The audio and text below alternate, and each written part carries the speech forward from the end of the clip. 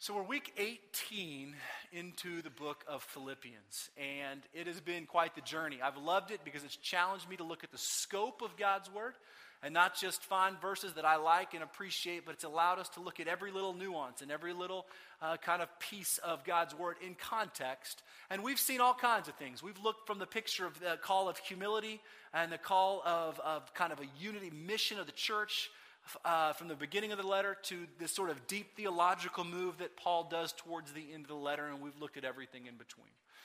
But we've begun this conclusion. We're going to be wrapping up in the next few weeks, and Paul has sort of challenged the Philippians, moved into this sort of, and this is how your belief in God should affect how you live phase of this letter, where our theology moves from being simply cerebral, something that we think about God, to how it affects the way that we live. And so Paul is in this section challenging the Philippians to have a deep-rooted theology that impacts the way that they live their everyday life, which is ultimately the call for us as followers of Christ, that our belief and understanding in who God is would ultimately impact the way that we live.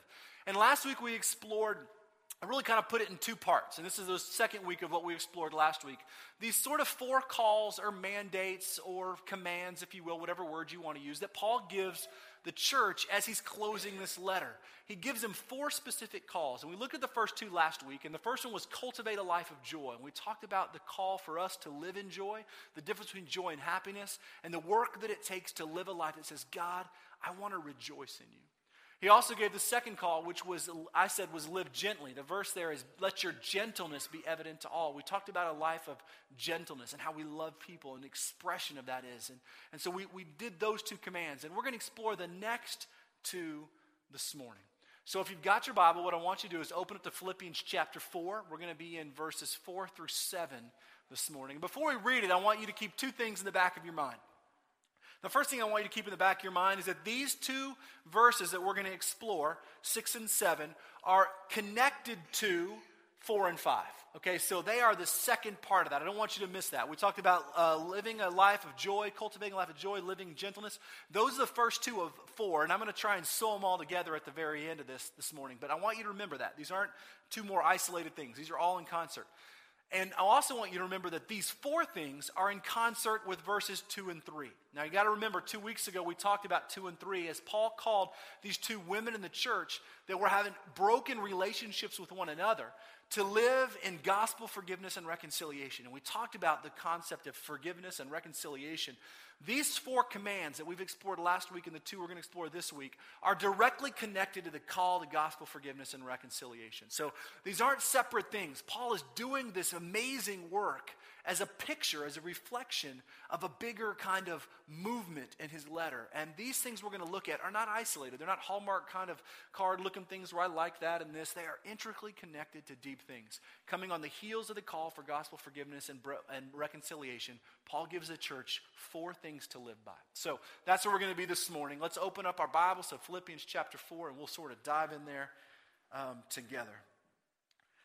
Before we open it up and read, let's just take a moment and just ask God to speak to us. Lord, we thank you that your word is living and active, sharper than any double-edged sword, that it penetrates even to dividing joints and marrow, soul and spirit. Father, we pray that as we open your word, Father, you would teach us. Your word needs no explanation. It certainly doesn't need mine. So, Father, I pray that your word would stand alone and that you would speak directly to us this morning. Take a moment in your own heart and just ask God to teach you something. Just say, God, teach me something this morning. Just whisper that in your heart. Something simple like that.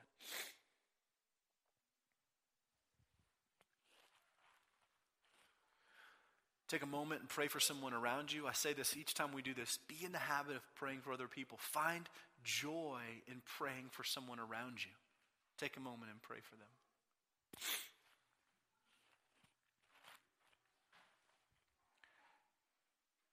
God, we ask that you would teach us this morning through your word.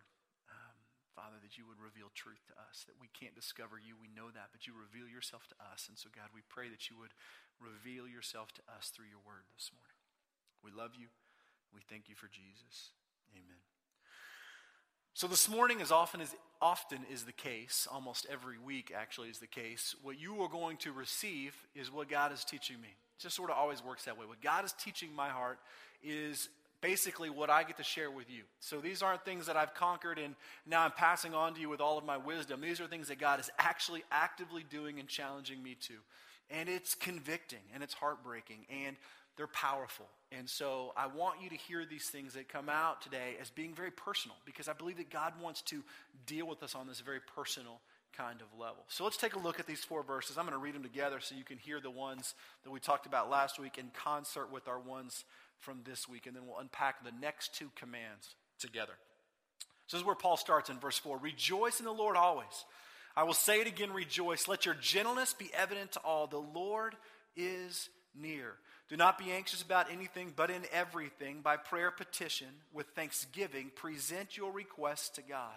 And the peace of God, which transcends all understanding, will guard your hearts and minds in Christ Jesus. So last week, rejoice in the Lord.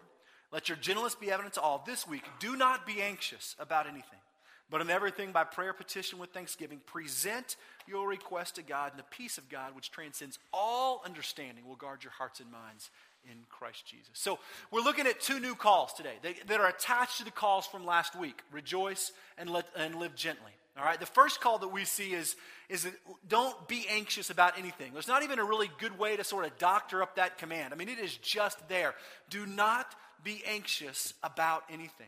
Now, like last week, I think these kind of calls that we're going to see this week are very personal. And they're very personal because they apply to very deep personal parts of our life. Because the idea of worrying or anxiety is, to me, is a very personal thing, because it's where I begin to name my trust issues with the Lord.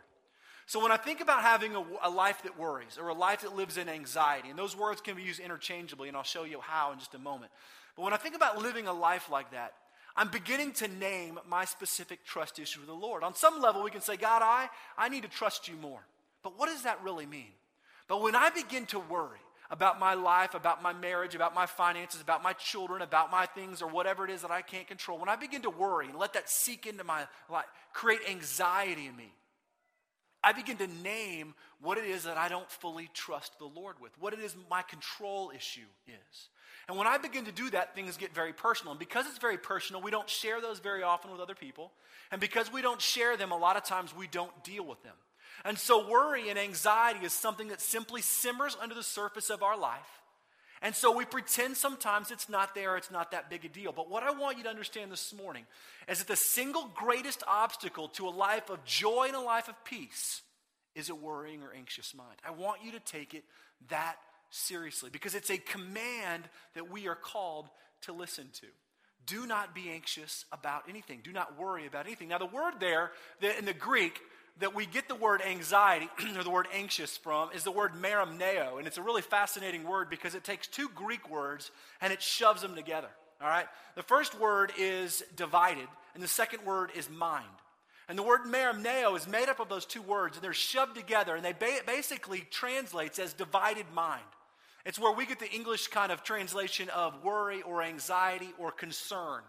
That kind of mentality comes from a divided mind. That's really what that Greek word translates out as. This sort of divided, anxious, worrying mind, meaning my mind is split. Now, what's even more kind of interesting to me is that every time in the New Testament that the word merimneo is used, it's usually associated with something spiritual. What that means is that worrying or anxiety is tied to spiritually broken or divided minds. What that means is that when we live a life of worry and anxiety, we're living in spiritual brokenness. I'm not fully trusting all that God has for me. My mind is divided spiritually. Divided on what I can do and what I can control versus what God can do and what God can control. And when I worry, I'm living in spiritual sort of dividedness, spiritual brokenness. I want you to think about it in those terms. I want it to be that significant, that when I let worry and anxiety creep its way into my life, I'm living in spiritual brokenness. Now, there's a lot of evidence in this for Scripture, but there's 2 kind of pieces I want you to see that I think really make it stand out on why it's actually a state of spiritual brokenness. The first one is because worry is disobedient. It's disobedience. Now, we know that because Paul just told us not to do it, right? So if we do it, we engage in it, we're being disobedient. But not just Paul, Jesus himself says it. Matthew chapter 6 is filled with Jesus saying, do not worry about tomorrow. Do not worry about your life. Do not worry about today. Over and over again on the Sermon on the Mount, Jesus is giving instruction to the disciples. He's calling people not to worry because God is bigger. So if Jesus and Paul are telling us not to worry and we worry, we are living in disobedience. And you want to know what disobedience is? Disobedience is sin. There's no way to sugarcoat it. When we live in active disobedience to God, we are living in active sin. Now, a lot of us don't think of worrying in those terms because after all, it's not that big. It's not like I murdered someone or not like I'm living some kind of crazy, awful lifestyle or I'm selling drugs on the corner or whatever those awful things that we categorize disobedient sin. Disobedience is living in any opposition to what God has for me. And when God calls me to do something and I don't do it, I live over here, I'm living in disobedience. When I began to realize this, it began to break my heart because I allow worry and anxiety to creep into my life all the time. Because for me, worry and anxiety is about control. It's about me wrestling with God for control over the things in my life. And when I live in worry, when I live in anxiety, when I'm worrisome, I'm living in active disobedience and I'm living in active sin. Worry is disobedience. Merimneo is disobedience, spiritually divided, broken mind. The second thing that we know about worry is that worry is unbelief. Now, you may not put those things together because when I worry, I actually still believe God is very real. God is very real. I don't question that at all. I'm not talking about big, broad belief. When I'm talking about belief in terms of the belief that God is able to accomplish what he says he will. The trust in God's promises. God's promises to protect and provide and care for and to be everything I need. When I worry, basically I'm saying, God, I don't believe you're big enough to do the things you say you do. That's what I'm telling God. God, you promised to never fail me, never leave me, never forsake me. Yet when I'm worried about what happens in my life, I'm basically saying, God, I don't believe you're big enough to do it. When we live in active worry and anxiety, when we allow this merimneo, this sort of spiritually divided mindset to enter our lives, we're saying, God, I don't believe you are big enough to take care of all of my life. So I'm going to fret and worry and struggle and wrestle with this area. Worry is spiritual brokenness. It's disobedience and it's living in unbelief. Now, a lot of us don't categorize it that way because we've got our pretty little categories of sin, and there's all the small things, like a little lie I told to my husband or my wife over here about this, and the little thing that we did over here, and it's not really that big a deal because it doesn't affect anything. And there's a middle category that I know I shouldn't do, but I kind of engage in, so I always need to ask forgiveness of. And there's a big category over here that, like, other people do, right? Like, adultery and murder and all those things that I would, of course, never engage in, right? I mean, those are the really bad ones. And then the ones over here are the ones that I just wrestle with, and the ones over here are the ones that God doesn't really care about. And those are just, we all do that. The reality is sin, even though there's horrific degrees of it, is all sin. It's all broken relationship with God. It's all disobedience. So when you are letting worry, if you're sitting here this morning and there is something that has captured your heart and you are worrying, you are not trusting God, you are living in disobedience as sin, and so recognize it as that. Recognize what you're fighting. It's not cute. It's not sad. It's not something you just have to get over. It is breaking God's heart that you don't trust him enough with your whole life. So Paul says, do not be anxious about anything. About anything. Now think about who he's talking to. Paul's talking to the Philippians. They're living in poverty. They're living in extreme persecution. They're living in a broken, divided relationship. And he's looking at these folks saying, you people, don't worry. Of all the people in the world that have something to worry about, it's probably the Philippians. Each day is a day they may have to face their maker because of their belief in Christ. And not only that, imagine carrying around the burden of knowing that my belief in Christ may cost my family their freedom. We met people like this in China. As a father who became a Christian, raising his household in the Christian faith, recognizing that if he was discovered, it could cost his family their freedom or their lives. That's something to worry about. Paul's saying to the Philippians, you people who have things to worry about, don't be anxious. Don't be of spiritually divided mind. Don't live in disobedience. Trust that God is who he says he is. So we've got that first call. Don't be anxious about anything. Paul moves on to a second one. And he says, but present your requests to God. Now, there's a bunch of qualifiers on this one that I want you to see. So we've got these two calls. Don't be anxious. Don't worry. And present your request to God. But there's some qualifiers that I want you to understand. The first one is that word but. It says, do not be anxious about anything but, which when used that way is it's not a connector, it's an exchange word. It's a replacement word. So Paul's saying, basically, instead of worrying and being anxious about all these things, right, replace that by seeking, petitioning, presenting your request to the Lord through prayer, which we're going to explain in a minute. But I want you to understand the dichotomy that's happening. He's saying reverse these things. Instead of being anxious with anything, go before the Lord with everything. You want to talk about a principle for your life. Instead of letting things in your life worry and cause anxiety, don't let anything do that. Instead, take everything before the Lord. Everything. No matter what it is, I'm not going to worry about anything because I'm taking everything before the Lord. Paul's basically saying, you who have so much to worry about, and there are things to worry about, take all of those things. Don't let them cause you anxiety, and present every single one of your requests to the Lord. It's an exchange.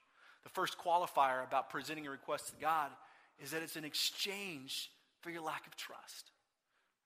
Present them to God. But he puts a couple other things out there that I want you to pay attention to. The first is that idea of by prayer and petition. So we exchange this truth of petitioning the Lord, of presenting these things to the Lord, with the lie of anxiety and worry. So we exchange that. And Paul says, do it by this way, by prayer and petition.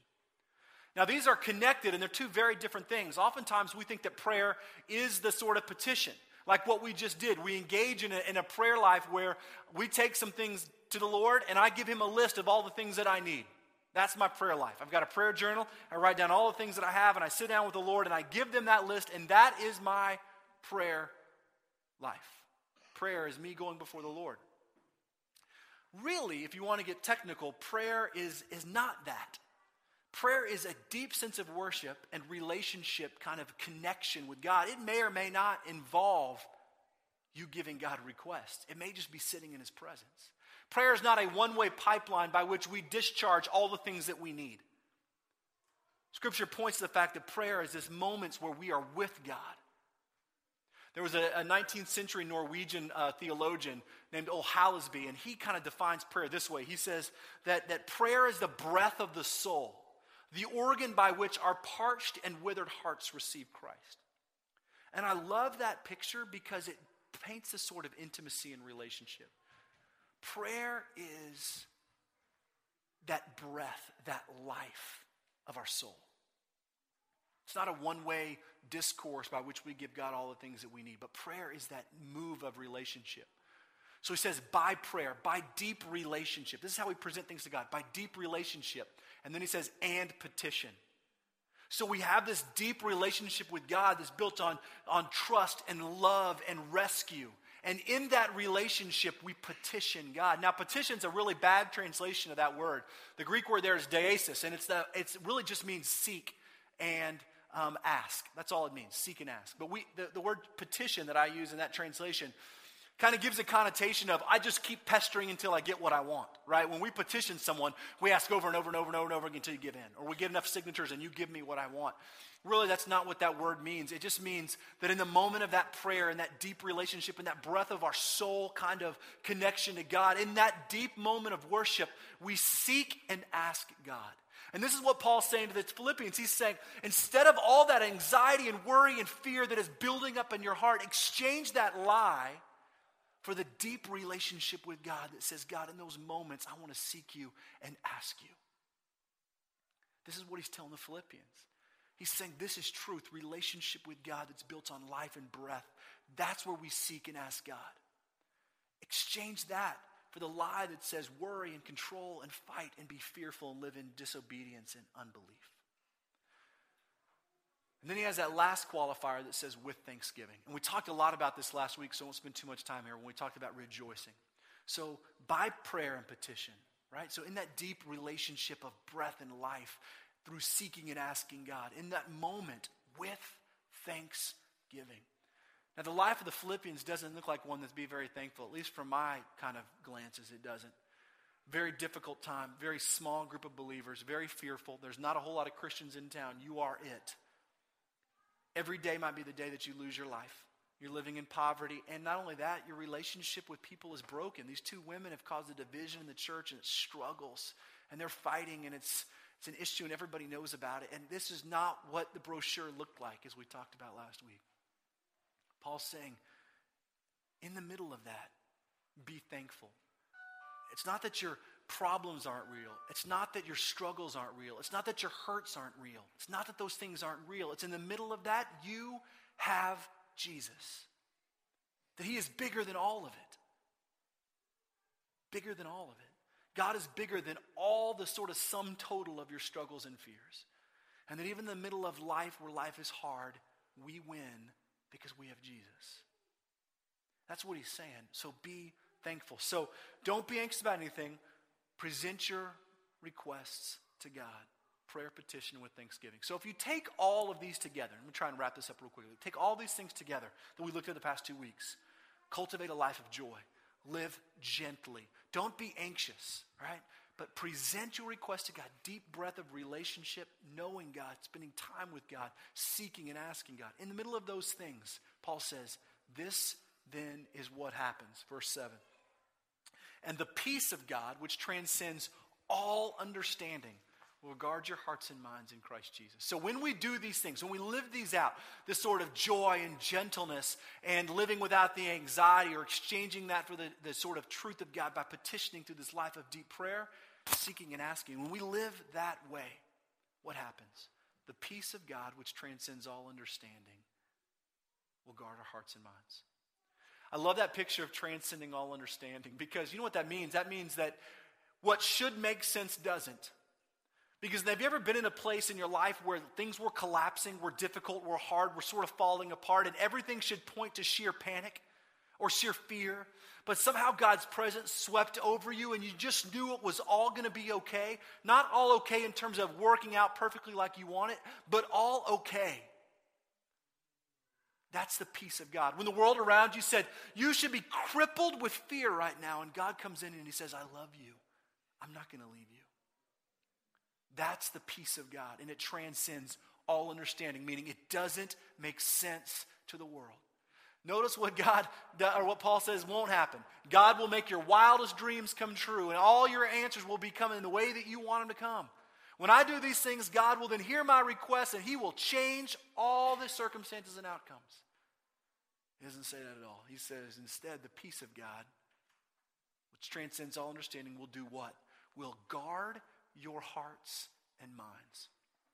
Outside the promise of salvation in Christ, I believe this is the ultimate promise of Scripture. That in the middle of chaos, God's promise is that he will guard my heart and mind. He will protect me from the lie of the enemy and the lie of the world. You know what the outcome is from living these commands? It's not the superhero Christian life. It's God's peace and his protection. Think about yourself if you were in the shoes of the Philippians. You're gathered in a small huddle of believers. You've risked your life and the entire life of your family. You've given everything up. You're living in a state of poverty, and you're living in a state of some broken relationship, and life is really hard, and you're afraid. And Paul comes in and says, listen, be joyful. Be gentle to each other. Don't live in anxiety, but seek God instead. And when you do that, guess what's going to happen? God's not going to fix everything, but he's going to give you a peace that goes beyond your understanding, and he will guard you from the lie of the world. To me, that is the most incredible picture in all of Scripture. That in the middle of life, God's promise isn't to fix everything the way that you want it to be fixed, but his promise is to give you a peace and guard your heart. The thing that we've got to wrestle with is that enough for me? It should be, but if we're real honest, it very rarely is. We want answers to our problems now. I don't want peace, I want a job. I don't want peace, I want you to take care of my bills. I don't want peace, I want a husband. I want this, I want a girl. I want whatever it is. God, give me. And God says, no, listen. What I'll give you is my peace, and it will change everything. And then I will guard you from the lie of the world that says live in fear. Because at the end of the day, worry and anxiety is a reflection of fear, disobedience, and unbelief. What is it this morning that has captured your heart and is keeping you from the peace that transcends all understanding? As we get ready to close our time in worship, what I want you to do is ask yourself that question. God, what am I not letting go of? What am I so afraid of? What am I holding on to? What's that little worry? Am I worried about my children, my family, my life, my job, my circumstance, whatever it is I'm not trusting you with, God, break that of me. Because your promise is not to fix it the way I want to fix it, but to give me a peace which surpasses all of my understanding. And that is where I want to live. Let's pray.